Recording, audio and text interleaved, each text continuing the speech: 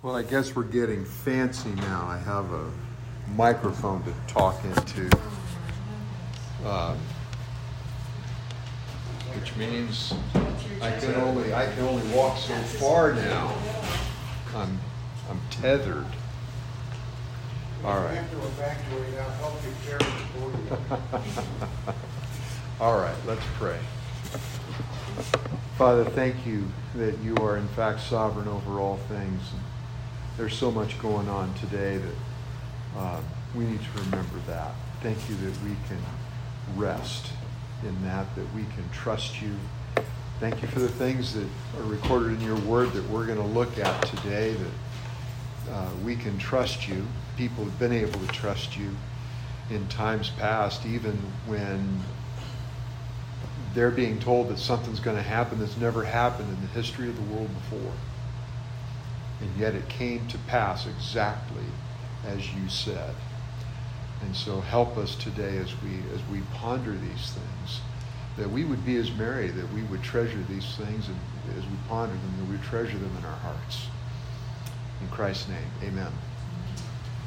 Well, I'll say this publicly, and I've already said it privately. I'm so grateful to Alan that he was able to cover the first couple of weeks here in this study. I was blessed as I was listening to the recordings and going over his notes. And just to carry on in things that he was talking about as he was starting this book. What is the main purpose of this book? What was Luke trying to accomplish?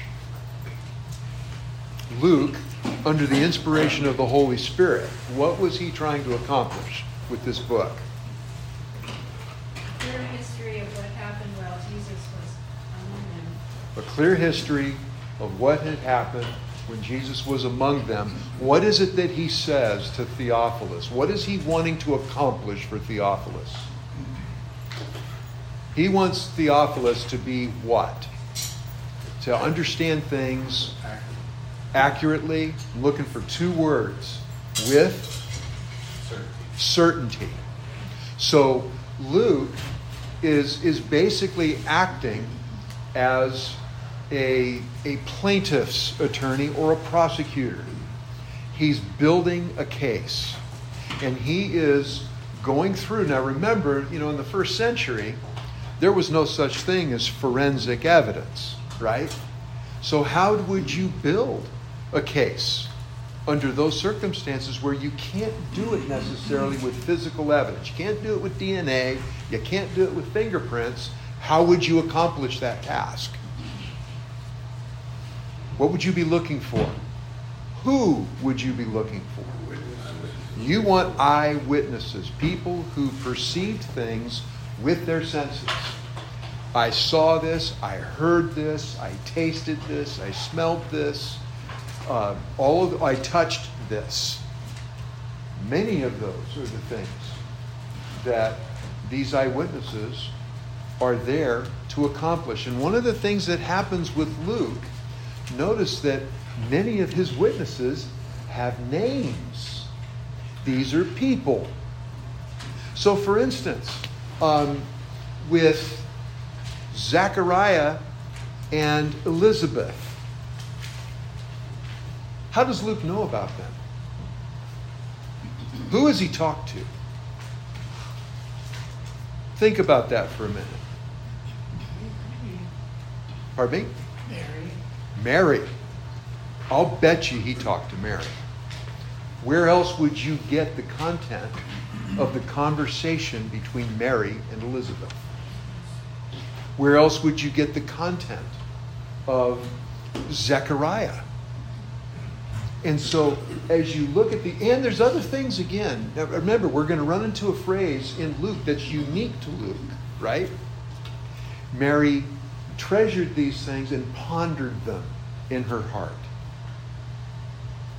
So he's talking to people, he's talking to her or someone who knew her very, very well in order to get the conversations, in order to get those little pieces of insider information.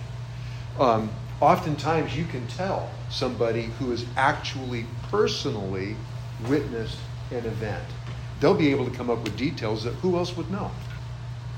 And we see that regularly. And so keep in mind too, Luke is a Gentile.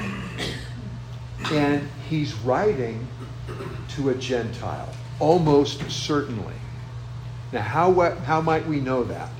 There's something, again, that is a little unique to Luke in amongst the gospel writers. You'll see added detail so that somebody who was not a Jew would have some ideas to the significance of what's going on. So, for instance, we're going to run into that this morning when he talks about that Mary lived in Nazareth, which was a little town where? In Galilee. A Jew would know that. Gentile wouldn't. It's just like if you are talking to somebody and you've never met them before, and you were to tell them, okay, yeah, I live in Auburn. Auburn where? There's an Auburn, Washington. There's an Auburn, California. And I'll bet you there's an Auburn, Alabama. So you would have to have additional information for somebody in order to be able to narrow that down further, right? So Luke's a Gentile. He's find eyewitnesses. And again, one of the things that we need to be mindful of, why has Luke recorded specifically the things that he has? Now, is Luke exhaustive about Christ and what Christ did in his earthly ministry or his upbringing or any of those things? Is Luke exhaustive? No. He's selective. So, why did he select the things that he did? Because he's trying to do what? Summarize. Okay, summarize. He's including those things that are important to him to register so that Theophilus and ultimately you and I would be able to know with certainty. And so, why are these things connected? What's God up to? Why does God want us to be aware of this particular event? Now, there's something else that comes up in Luke very regularly. There's a phrase that, again, is somewhat unique to Luke. We've already encountered it when it comes to Zechariah. We're going to run into it a couple of times today. It's the same phrase that comes up in the book of Acts. And it's talking about someone being filled with the Holy Spirit. Luke mentions this a lot in his writing. And it's going to be interesting. And I want you, and again, when you see that phrase show up in the text, I want you to pay attention to what that person does. Remember that in the Old Testament, how often was it that someone was filled with the Holy Spirit in the Old Testament? How often did that happen? Rarely, right? And when you read in the Old Testament, and you read specifically that somebody was being filled with the Spirit, what was the predominant characteristic about that individual while that was true?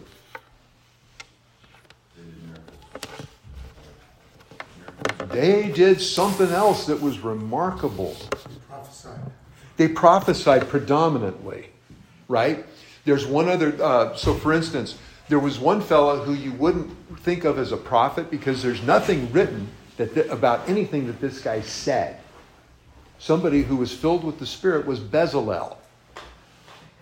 Now, who was Bezalel? I know some of you know. I know some of you know. He was a craftsman that built the tabernacle parts. That's right. I think he was related to Dan. Okay, so here you have, not the tribe of Dan, our Dan.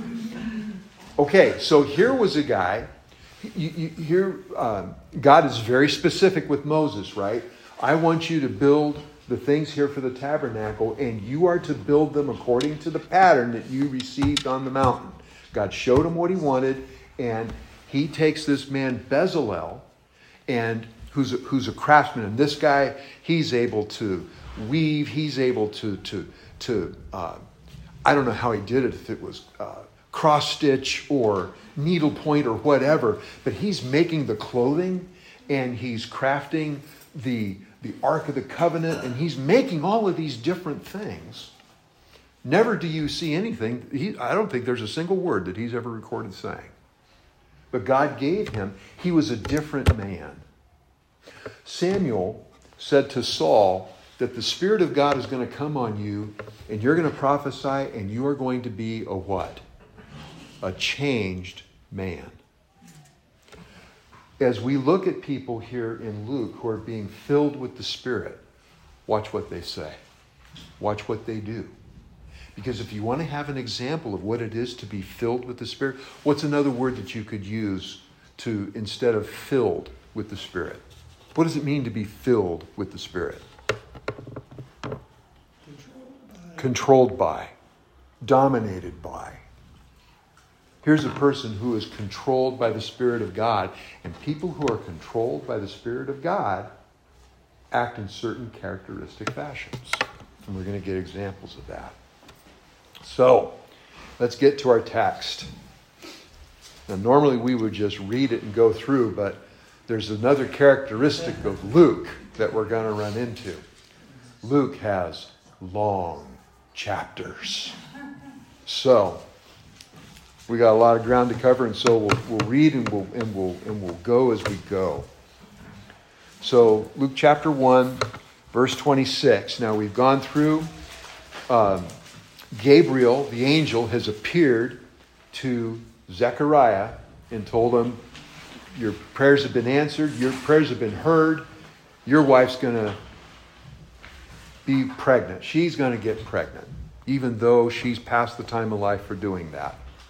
Now, did Zechariah take Gabriel at his word? No, he didn't. He wanted some proof. Right. And so Gabriel said, well, I'm going to give you some proof. You're going to be mute. Now, Alan talked about this a little bit last week. That idea of being mute, the word that's used, it can be used for being mute. It can be used for being deaf. It's translated both ways in the New Testament. And so, could it be that he was both? Yeah, it could. Otherwise, later on, when they're making pictures to him, it could be sometimes when somebody can't talk, you assume they can't hear too. But chances are he was probably both deaf and mute because of unbelief, because he didn't just take Gabriel at his word. And ultimately, he's not taking Gabriel at his word. He's not taking God at his word, because God is the one who had sent Gabriel with that message to him, right? So, round 2. Now in the 6th month of what? Say it louder. Pregnancy. That's right. We're talking about Elizabeth's pregnancy. So she's 6 months along now. And when she's 6 months, Gabriel gets another mission. He was sent from God to a city in Galilee called Nazareth, to a virgin engaged to a man whose name was Joseph, of the descendants of David, and the virgin's name was Mary. There's a lot of information in there. Luke is very good at conveying a lot of information with an economy of words. So, for instance, we know who the angel is because he's named. He's sent from God. So Gabriel's not going on his own. He's got a message from God that he is going to deliver to a specific person, a virgin named Mary. Now, this word virgin means just that.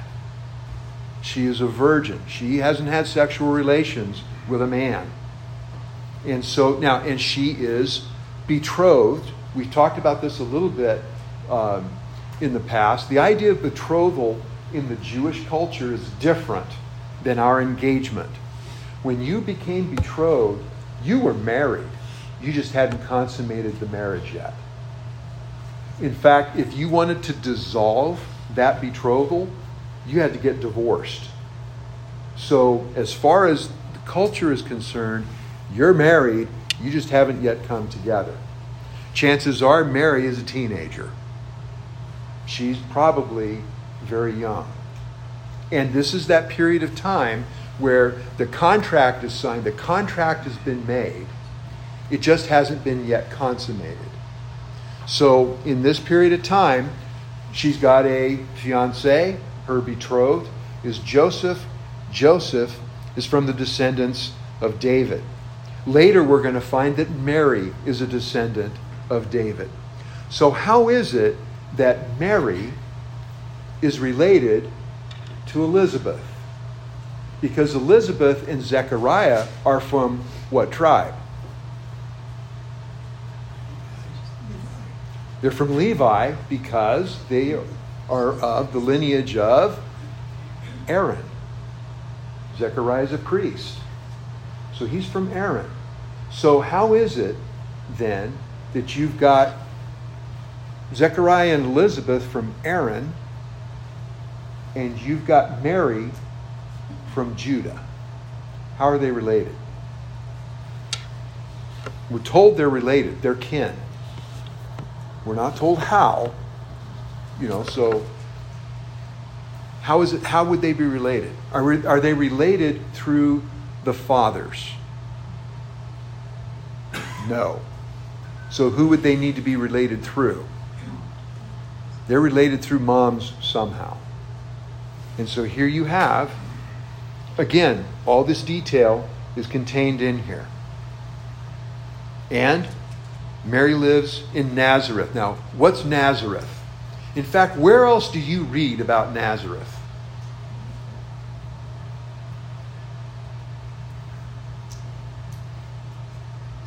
Virtually nowhere.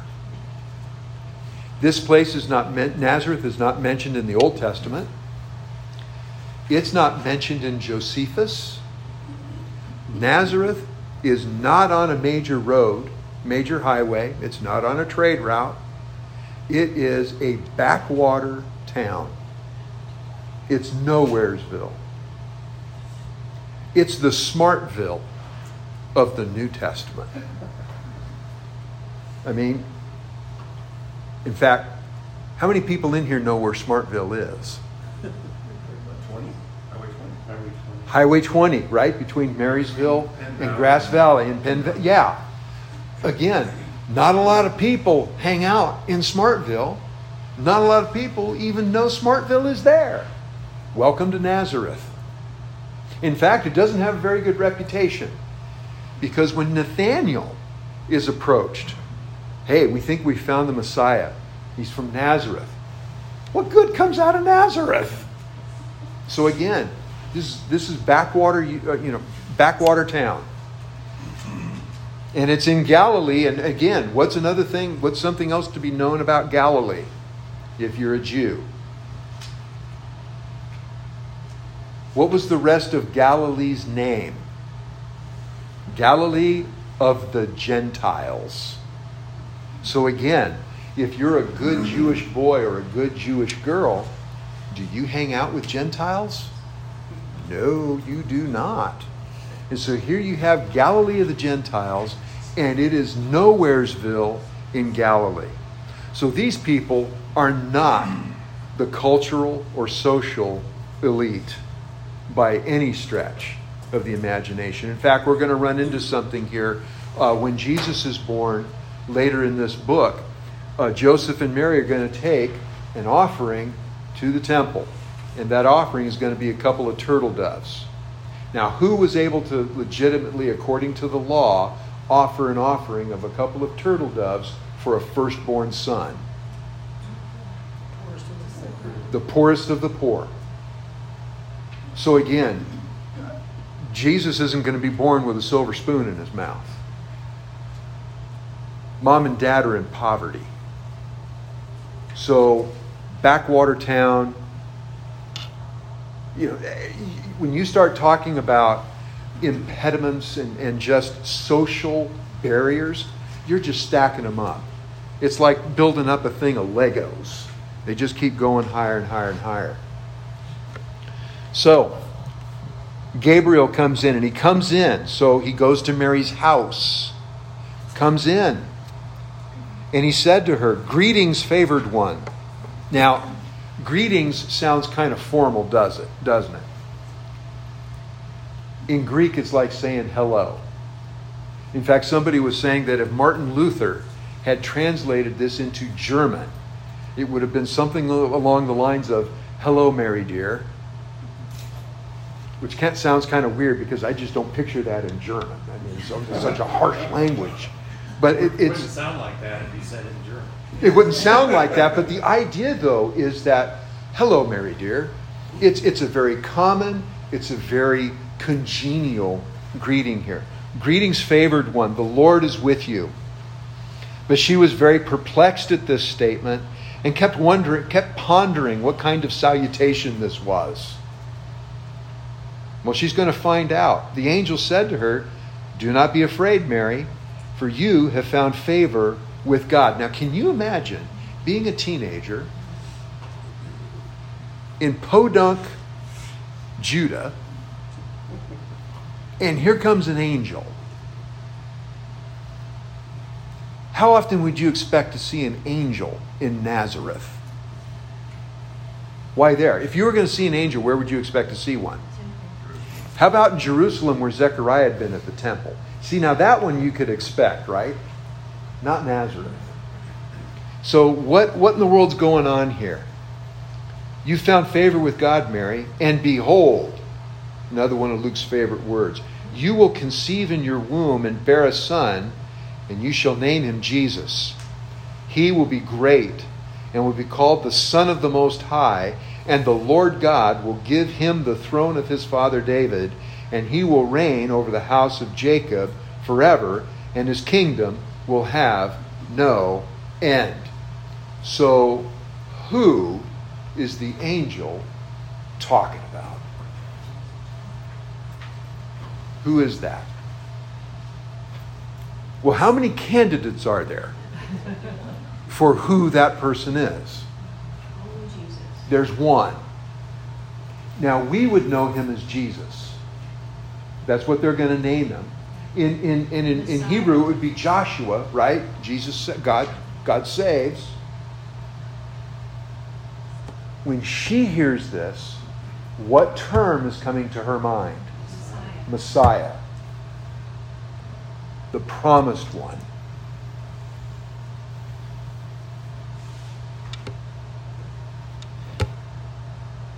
I'm going to be his mom.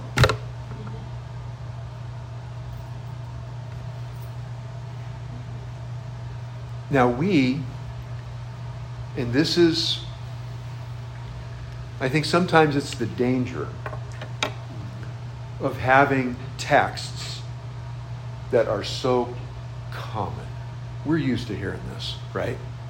We hear this every year at Christmas. Someone's going to read Luke 1.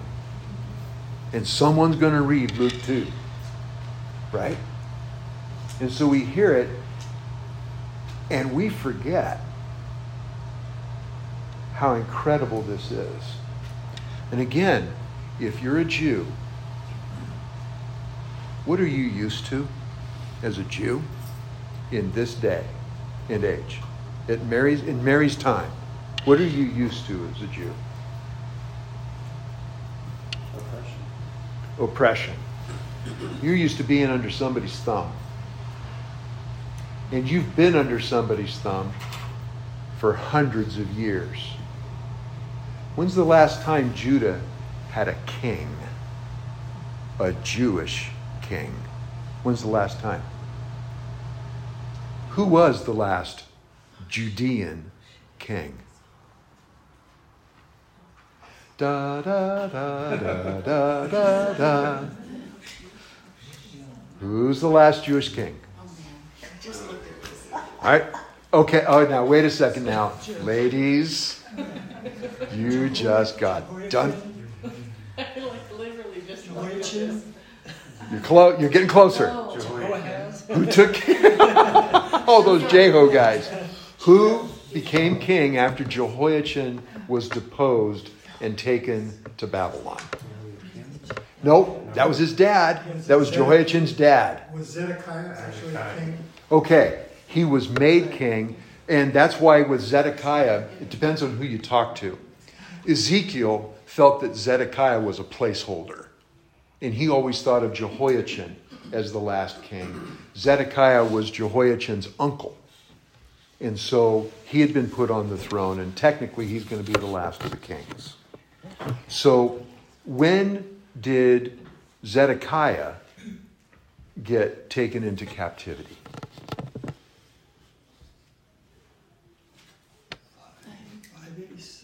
586, exactly. 586 BC.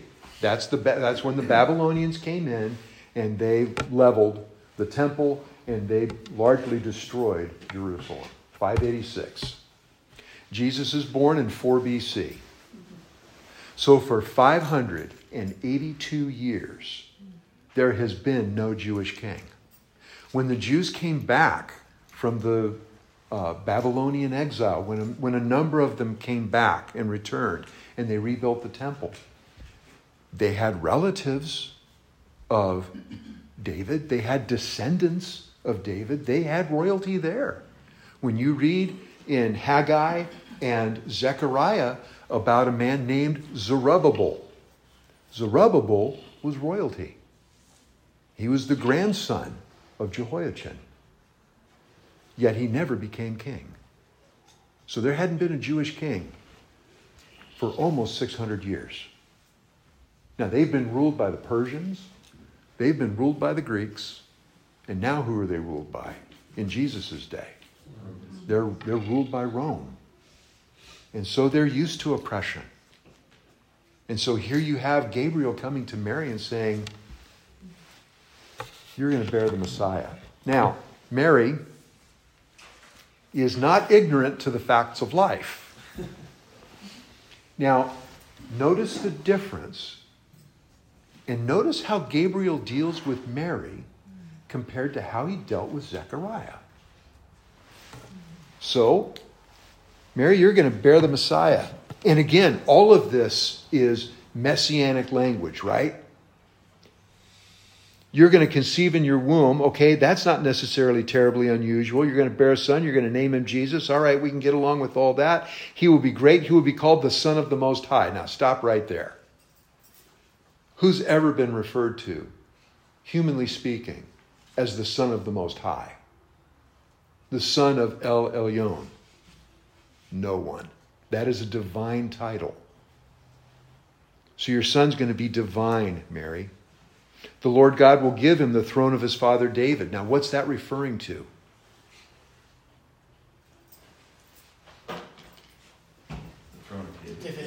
The Davidic covenant, exactly. The Davidic covenant. God had made a covenant with David, right? A unilateral, a one-sided covenant. That was God saying, this is what I'm going to do for you.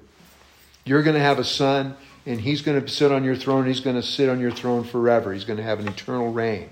And he will reign over the house of Jacob forever, and his kingdom will have no end. So you can go back into the Old Testament, and you can go back to Samuel to get the Davidic covenant. You can go to Daniel, where it talks about a kingdom that is forever lasting. There's all kinds of different threads that you can start to pull on. So all these threads that are back in the Old Testament, when you start pulling on them, here's where they lead, is right here. And so she hears this, and Mary said to the angel, how can this be since I'm a virgin? Now, when God sent Gabriel to Zechariah saying, your prayers have been heard, Elizabeth is going to have a child. Is that possible? Well, they're married. They're being intimate with each other. They're past the normal stage of life for having kids. But that's not necessarily as huge a stretch, right? Now, Mary's looking at this and going, hey, wait. Now, by the way, she doesn't know about Zechariah and Mary yet. Well, time out.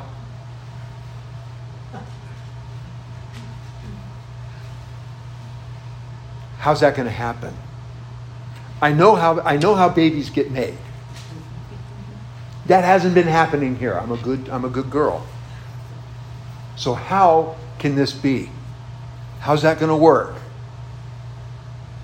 And Gabriel gives one of the best, non-detailed, non-descriptive answers to a question ever.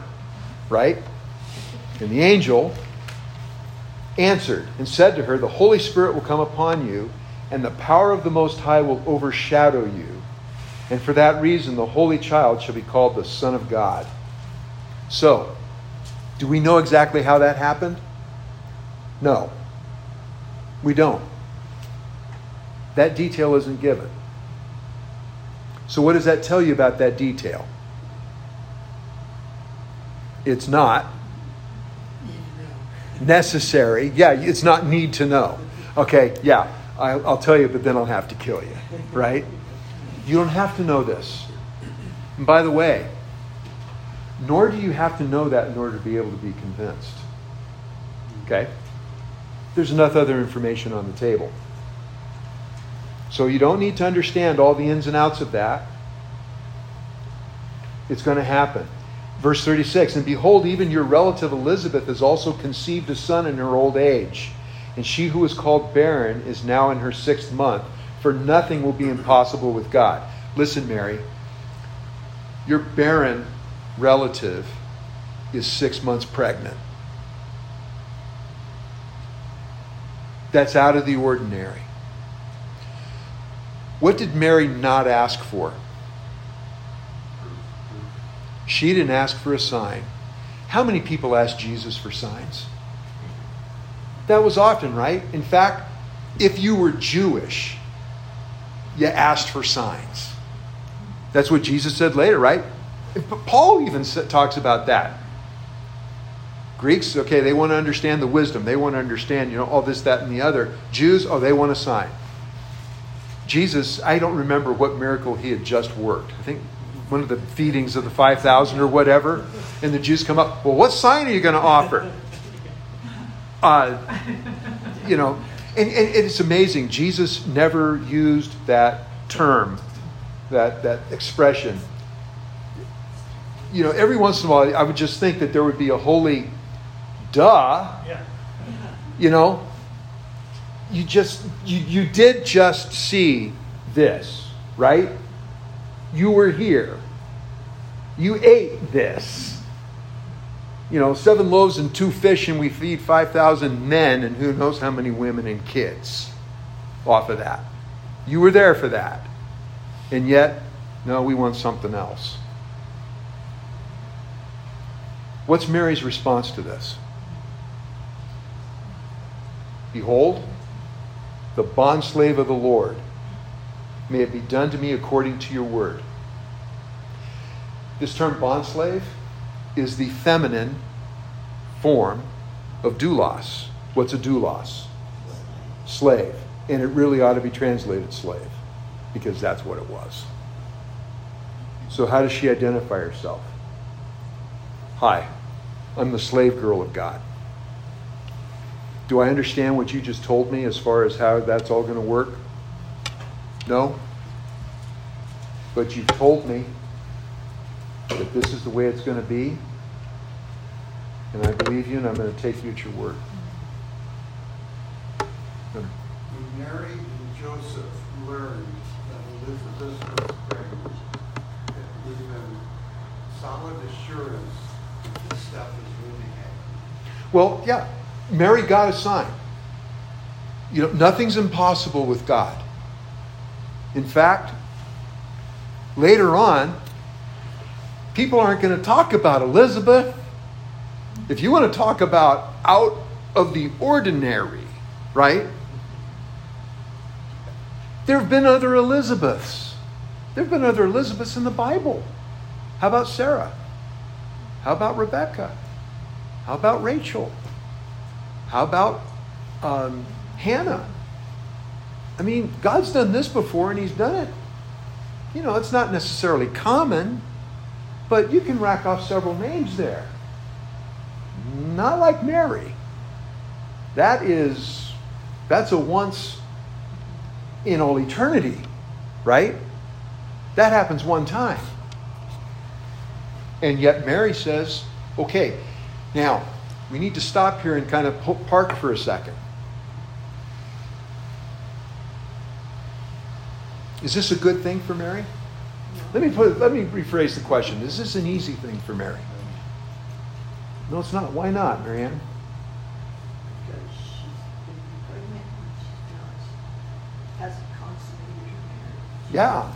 So, if she's pregnant and Joseph didn't do it,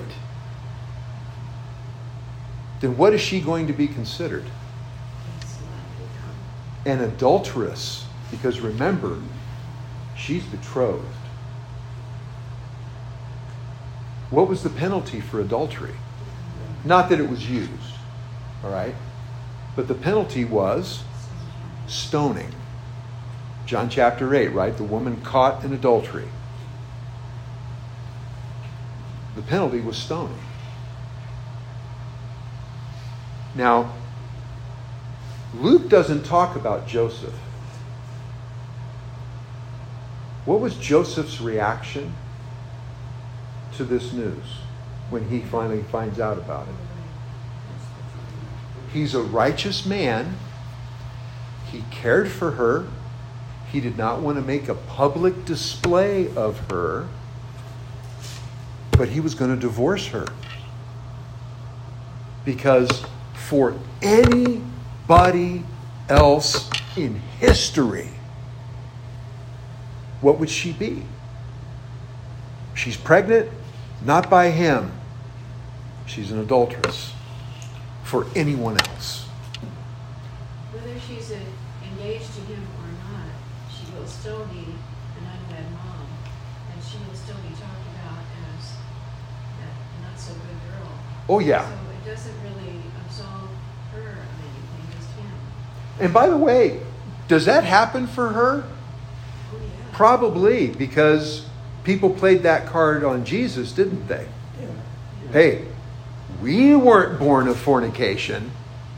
The assumption being, he was. That's the allegation that's being made. That's the slur that's being made. Yeah. Yeah. And so again, this for Mary is not going to be easy. For the rest of her life. I mean, can you imagine? Well, let's keep going, and we'll come back to it, because it'll make... Hey, Jeff, We can do it. the term bond slave, Mm-hmm. can we interpret that? We know that that's her attitude, but the term bond slave indicates a willing slave. She could be using it as the idea of the slave for life. Right. She could be. I mean, it's not like, it kind of conveys a little bit. That's why I'm asking, can we deduce from that it's something that she's embracing, that it's not something that, well, this is against her will, but she's embracing it. Okay, for the tape, Rick's question is, can we deduce from the way that she's saying, that from her verbiage, that she's indicating that this is not against her will, but it is voluntary, it's cooperative? I don't know that I would get that from her use of doulos, but you sure get it from everything else, right? You get it from everything else. And so again, for us, how much stigma is there to being an unwed mom? These days? Not as much today. Oh, in our day, it's not what it used to be. It's certainly not what it was when, okay, now again, for the purpose of the tape, most of the people in here are approaching that phase of life called seasoned citizens. We've got one young fella in here, But everybody else in here, most of us have got gray hair. And when we look back when we were kids, how were unwed moms looked at? There was absolutely a stigma that went along with that, right? We cannot even begin to fathom how much of a stigma there was for Mary. In our high school time, girls would just disappear for a certain length of time. And Yeah. they'd be sent off somewhere to give up their baby for adoption, for someone else in the family to take it Or just drop out of school for a or drop it. You know, when I was 20 years old, I found out that I had another uncle. And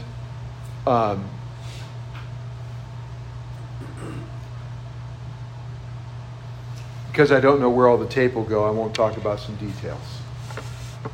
But it was that kind of thing where, in fact, we're pretty sure there's another one that's just never been identified. My dad had another sibling somewhere that was given up at birth. And so, again, this was a huge thing for her. And so, now, when you start to consider that, it makes it that much more amazing, doesn't it? That she goes along, that her attitude here is, God, if that is what you have for me, then I'm willing to do that.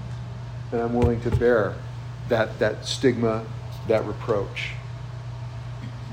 May it be done to me according to your word. And the angel departed from her. So again, does Gabriel, on behalf of God, does he punish her? Is there anything that she's got? You know, Elizabeth's husband, he's over here and he can't speak and he apparently can't hear either. And that's going to go on for 9 months because he didn't believe what Gabriel told him. Mary? No, she's not like that. She believes. She may not understand, but she believes. Now at this time, Mary arose and went in a hurry to the hill country, to a city of Judah, and entered the house of Zechariah and greeted Elizabeth. So, Mary is not waiting around. She's booking it to get over to Elizabeth's house. Why? To rejoice together. Okay, there's got to be that component of rejoicing, right? Again, Elizabeth, she was barren. And in that culture, that was an incredible reproach. And that's being lifted. Elizabeth is probably the only person Mary knows that she can talk to. Elizabeth is probably, who is much more probably wise to Scripture. Just as a guess, I'm guessing she's wiser to Scripture than Joseph is. She is probably the first person to celebrate the arrival of the Messiah. Well, okay, we're going to get to that because again, we haven't seen enough with Joseph yet. And again, Joseph's going to have a visit from the angel. All right? Do you blame him for that?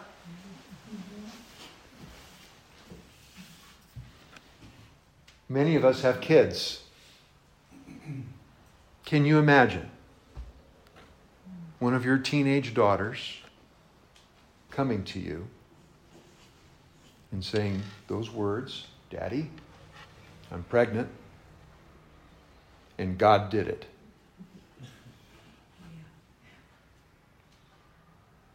Okay. And Right. Yeah, we have to laugh because there's kind of some parallel here. Not 100%, but my reaction now, after years of experience and wisdom, is that, well, you're going to finish school anyway because we want you to support us in your old age. Well, I get that sentiment because we're approaching that phase of life. But again, one person in all of human history would be able to make that comment and have it be true. And so she goes up, she greets Elizabeth. When Elizabeth heard Mary's greeting, the baby leaped in her womb, and Elizabeth was filled with the Holy Spirit. Now, what was something that was unique about Elizabeth's unborn child? There's something that is unique, and I think this is also something that's going to be unique in the history of the world. The Holy Spirit. John the Baptist is filled with the Holy Spirit while he's in his mom's womb. Now, you don't read that about anybody else in all of history. It's him alone. Suppose he was speaking in tongues in there? Well, you can't speak when you're in the womb because you have to have air in order to be able to speak. He's kicking in Morse code. He hears Mary's voice, and Elizabeth knows. Now, that's the one thing, too, about 6 months, right? What's happening when you're 6 months along? Now, obviously, since I'm not a woman, I don't understand what it feels like to have that going on inside of me. I can remember when Carolyn was pregnant and,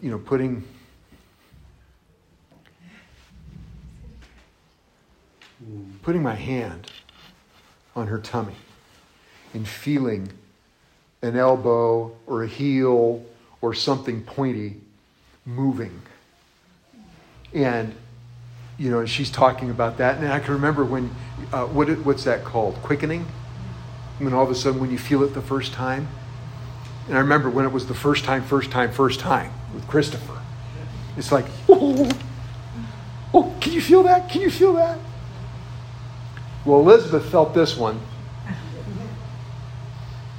The baby leaped in her womb, and Elizabeth was filled with the Holy Spirit. Now, what does Elizabeth do? She cried out with a loud voice and said, "Blessed are you among women, and blessed is the fruit of your womb. And how has it happened to me that the mother of my Lord would come to me?" So, who is she identifying Mary's child as? Messiah. They haven't even started talking yet. So Elizabeth knows who Mary's carrying.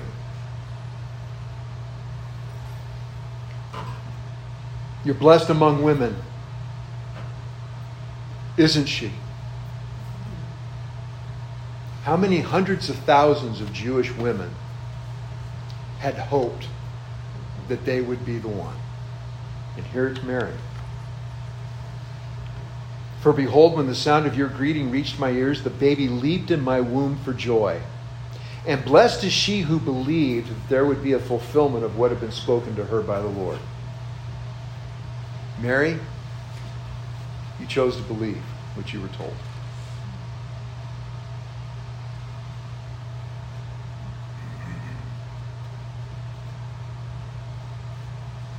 So Elizabeth, is she talking about herself? No, she's not talking about herself.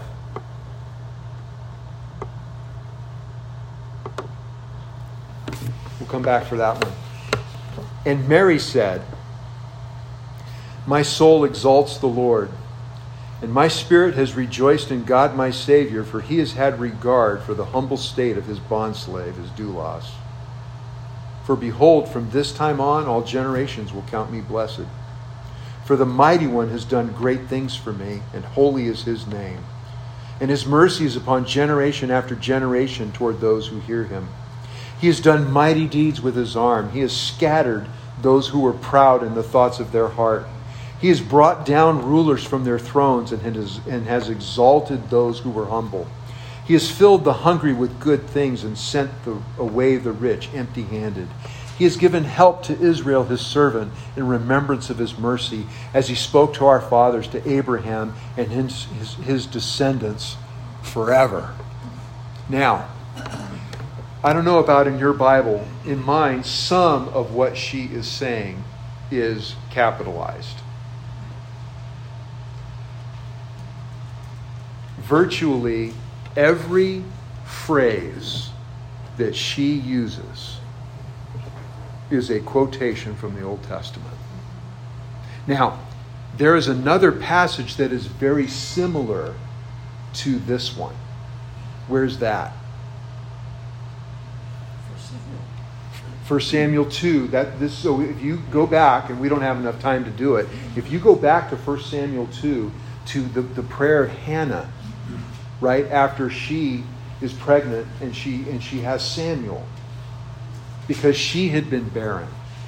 You'll see that there are many parallels between what Hannah prays and what Mary says here.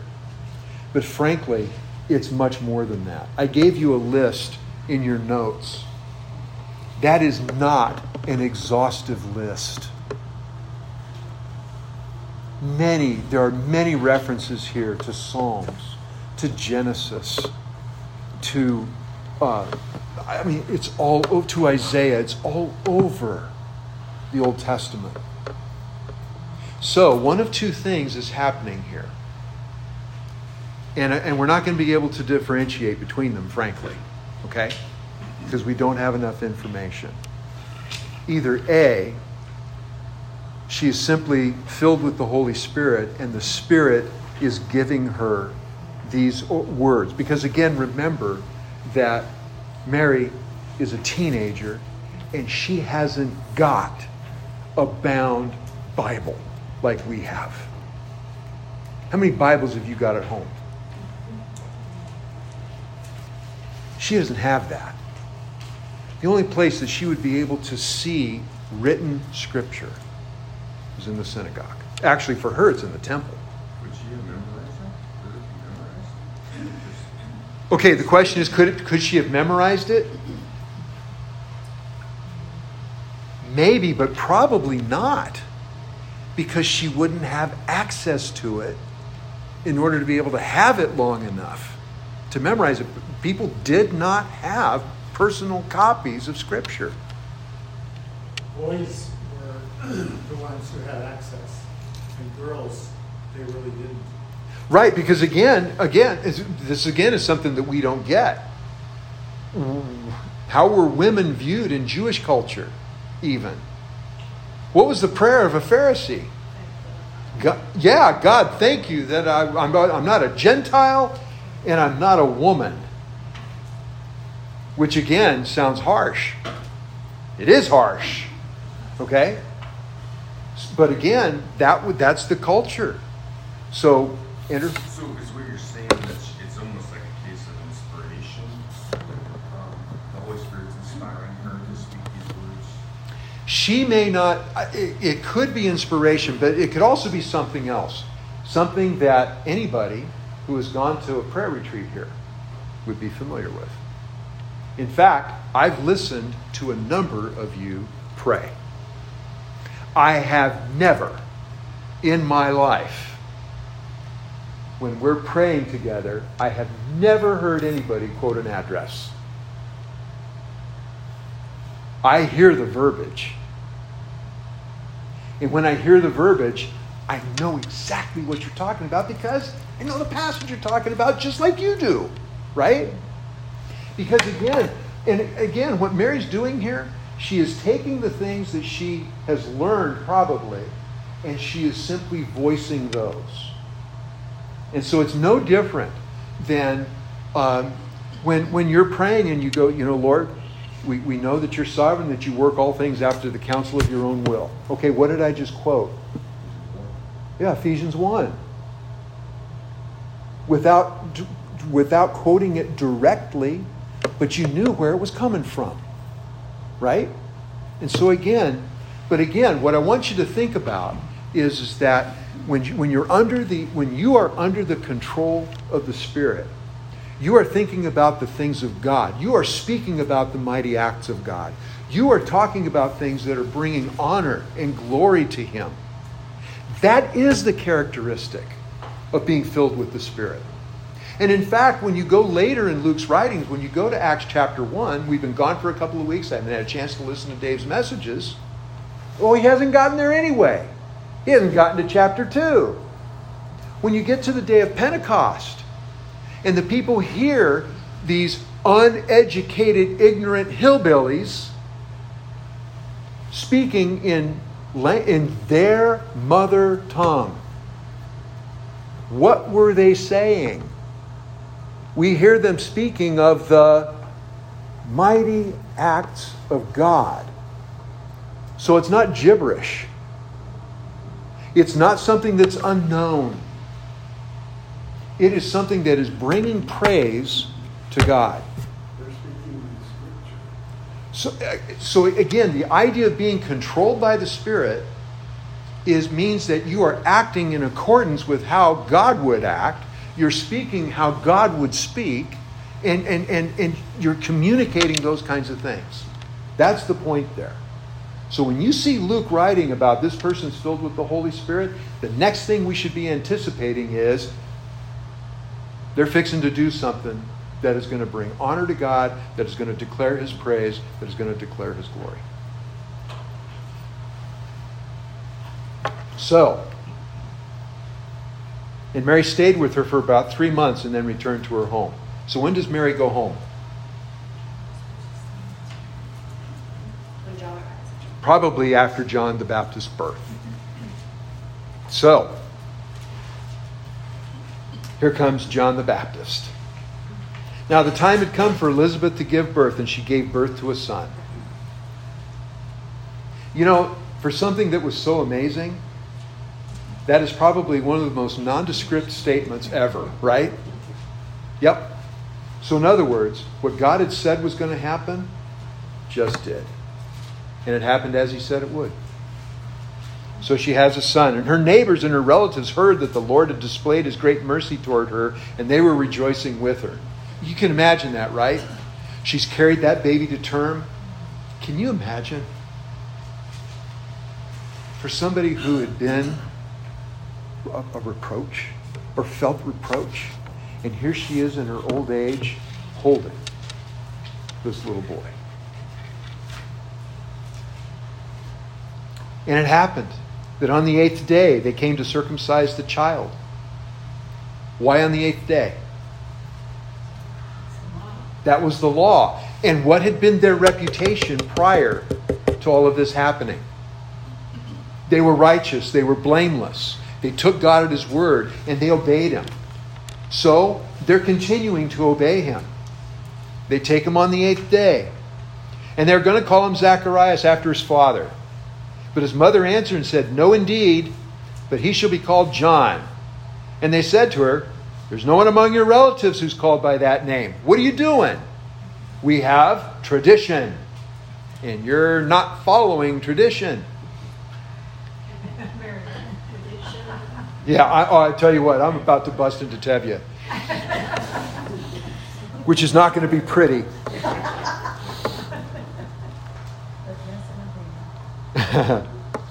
And they made signs to his father as to what he wanted him called. And he asked for a tablet and wrote as follows: "His name is John." And they were all astonished.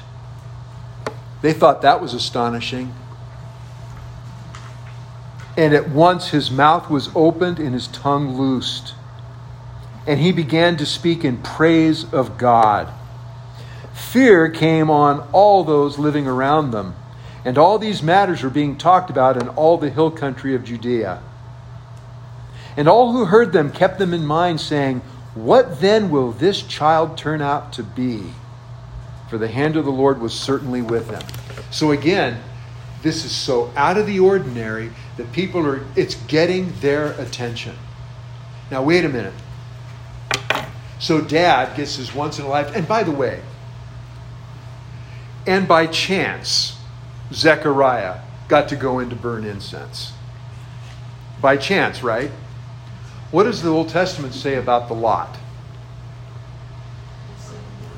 The lot is chosen by the Lord, by God. So Zechariah, all of a sudden now, is in the spotlight because he has the vision while he's inside not the Holy of Holies, but that area right outside the veil. And so now all of a sudden, he comes out, he's in there for a long time, and people are wondering why, and he comes out, and he can't talk, and he can't communicate, so something has happened. He saw a vision while he was inside. And now all of a sudden, Elizabeth's pregnant. And you got to wonder, what was Samuel like? Was Samuel a run-of-the-mill kid? No, he was not. One of the greatest prophets. One of the greatest priests. Wasn't even from Levi.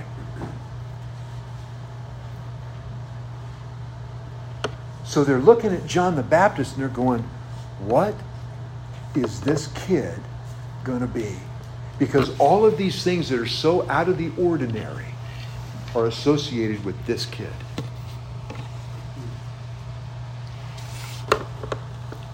And then Zacharias is filled with the Holy Spirit. So get your seatbelt on because let's see where it's going to go with him. And he prophesied, saying, "Blessed be the Lord God of Israel, for he has visited us and accomplished redemption for his people." Accomplished redemption. What tense is that? Past tense. Has it happened yet? No. But how certain is it? This is one of those. We run into this in the New Testament, right? We've been justified, we've been sanctified, we've been glorified. Romans uses all of those in the past tense. Have we been justified? Yes. Have we been sanctified? Oh, yeah, that's actually happening right now, right? That's an ongoing process right now. Have we been glorified? Not yet, and yet it is so certain that God can speak of it in the past because it's guaranteed. Who's going to accomplish it? God will. If it was up to me, there's no way you could talk about that in the past tense, right?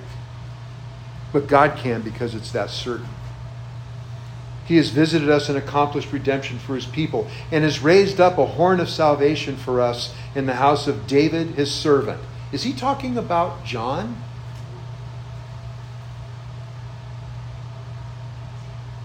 How do you know he's not talking about John, his son, his infant son, his newborn? How do you know he's not talking about him? He's not a descendant of David. Mary's son is.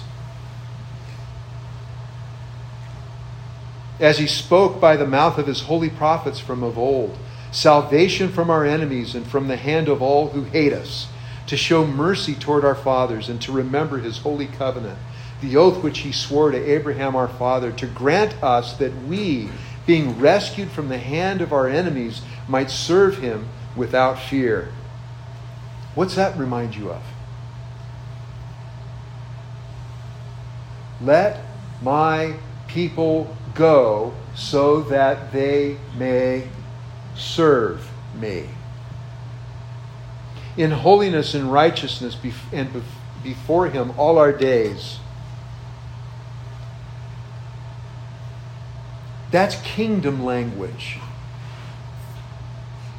That's all Messiah language. And so here, God is giving him something to where he can speak that the one who's coming, he's just about here.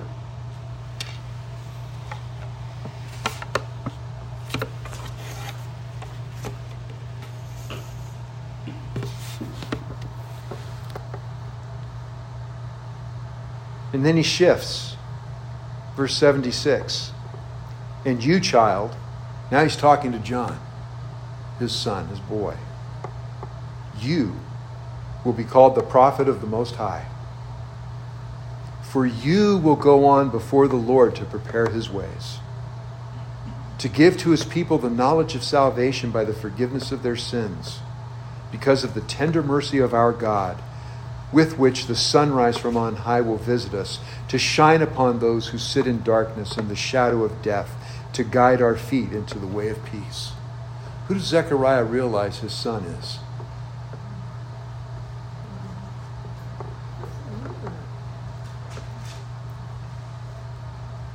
The forerunner, right? What's playing in some of your minds right now? The voice of him who crieth in the wilderness, prepare ye the way of the... I'm sorry, I'm not a tenor. I can't actually pull that one off. But again, it's the idea that, son, you get to be that guy. You're the forerunner. You're the voice. And you're going to proclaim the day of the Lord and the coming of the Lord. And in fact, it's not going to be easy for John the Baptist either, because where does he head? And the child continued to grow and to become strong in spirit, and he lived in the deserts until the day of his public appearance to Israel. Where was he born? He was born in the hill country. Where's he going to grow up? He's going to grow up in the desert. So that when he shows up for his ministry, who is he? Well, he's the guy who wears burlap. The homeless. And he eats locusts and wild honey. And he's a no-nonsense preacher. Because that's his mission. He's going to proclaim repentance. And he's going to get the people ready. He's the one who's going to be able to say, behold, the Lamb of God who takes away the sin of the world.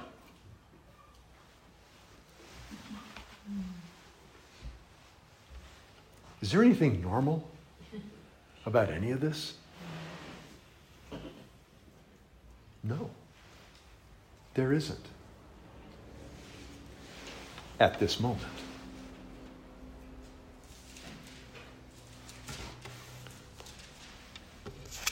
Questions? Andy. He got his hand up first, Gunnar. I'm sorry. So I was listening to something, it was a discussion about Catholicism, and they talk about Mary as the mother of God. And I guess there was a heresy, Marcionism. They were trying to, Marcionism believed there was differences. They wanted to dispel the nature of God, the confusion on the nature of God. Anyway, I was like, well, when we refer to Mary, we just call her the mother of Christ or the mother of Jesus. Seems normal to me. Is that right? Or should we be referring to her as the mother of God, or is that just a Catholic thing? Well, I would be accurate in saying that she was the mother of Jesus. That's how I would handle that. As a man. Catholicism, right. She's the mother of the incarnate Christ. That's who she is. Now, Catholicism, this whole thing with the veneration of Mary has evolved over time. You realize that, right? That didn't come out centuries and centuries ago. I think in 1854 was when they finally came out and said that she was without sin. That's relatively recent. And even I think in 1950 there was another one. Dave, y'all hear that message that Dave preached a while back about Catholicism and Mary? Now, you don't want to fall into the opposite end of that, where no, we don't venerate Mary. No, I'm sorry. Salvation doesn't come through Mary. Grace doesn't come through Mary. Mary's not the distributor of all of those things. That's not her, all right? That's heresy. Yet, at the same time, nor do we want to fall off the other end of that spectrum to where she's not important, she's not noteworthy. There are things about her that are, for 13 years old, for being a teenager, in all likelihood, that's pretty spiritually mature. To know that you're fixing to face a lifetime of ostracism, of ridicule, and to say, sign me up. I'm willing to go there. She reminds me a lot of Daniel. Yeah. Very similar situation, very faithful.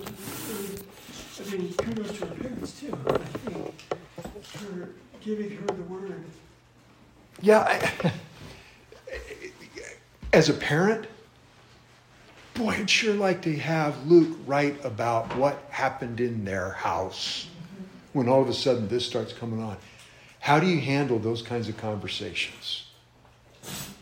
I don't know about you. We've had to have some of these kind of conversations in our home. And so, how do you deal with that? How do you navigate some of those waters? But again, Luke doesn't give us that.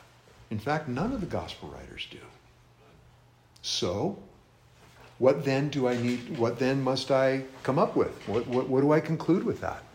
You don't need to know. I don't need to know that.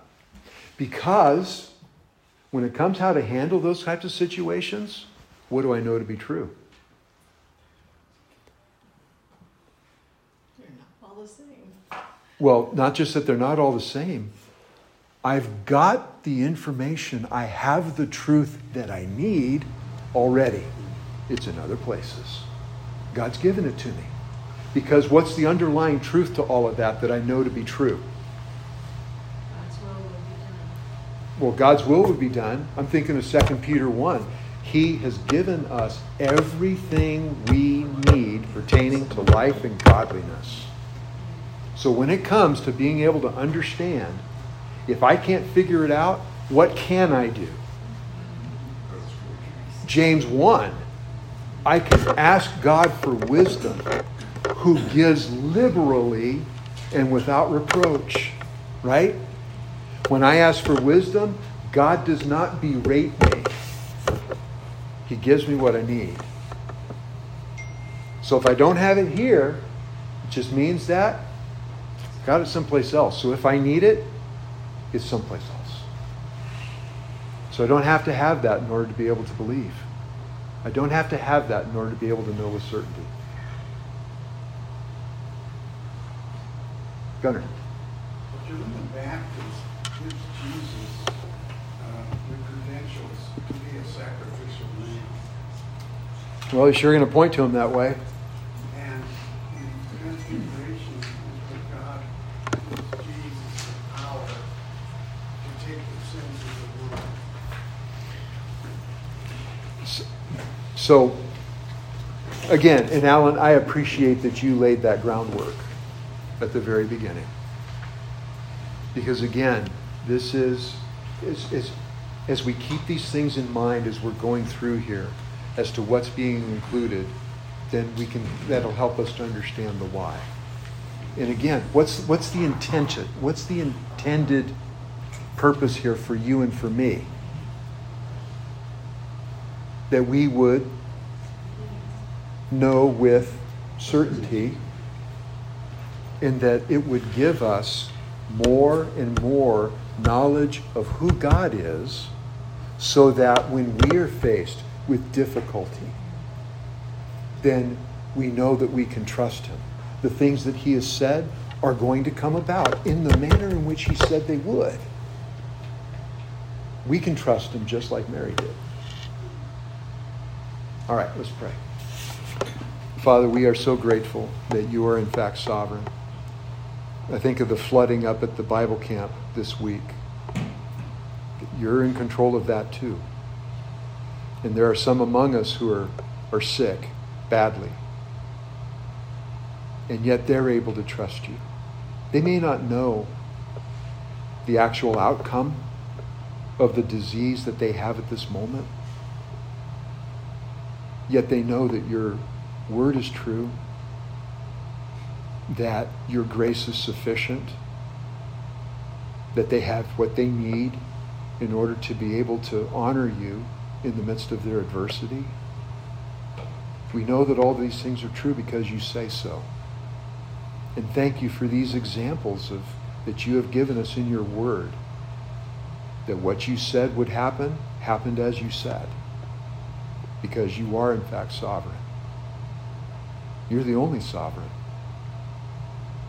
And so, Father, help us this morning as we come together in the main service now, that we would worship you rightly and ascribe to you the glory and the honor and the praise that you alone warrant, that you alone deserve. In Christ's name, amen.